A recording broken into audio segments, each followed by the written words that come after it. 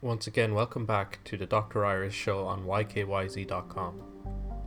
Today, the next neurological disorder under discussion is known as migraine. This is everything that you need to know about it. I've spoken about migraines in the past. It's a really common condition. It falls under the neurological conditions. That means it affects the brain.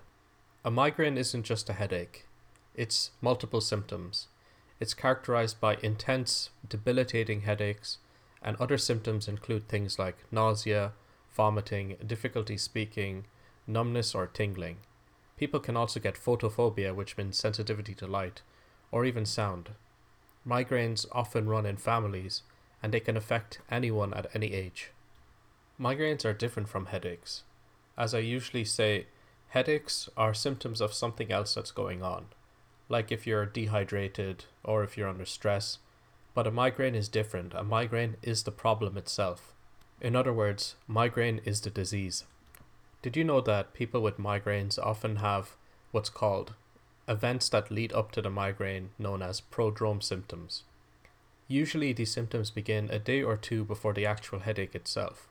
You can have things like depression, fatigue or low energy, hyperactivity, irritability, or even physical neck symptoms. The next stage that happens is known as an aura. This is after the prodrome. People often have difficulty speaking, they may have problems with their vision, they may see flashes or different shapes or bright spots or even tingling feelings in their face or other parts of their body. An aura is the symptoms you feel before you get the attack. Next is the attack. It's associated with things like increased sensitivity to light and sound, dizziness, feeling faint, pain, especially on one side of your head, either on the left, right side, back, or in your temples. Finally, after the migraine attack, people will get what's called the postdrome phase. This can change depending on the person.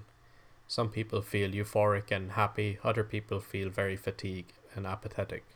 Often they're left with a mild headache afterwards. So I hope you can see how migraines are very different from headaches. Another way that migraines are different is that the treatment is different also. Let's talk about that next time. What do you know about migraines? Have you or any of your family members suffered from a migraine? Do let me know what you think, and if this talk was helpful to you. Thank you.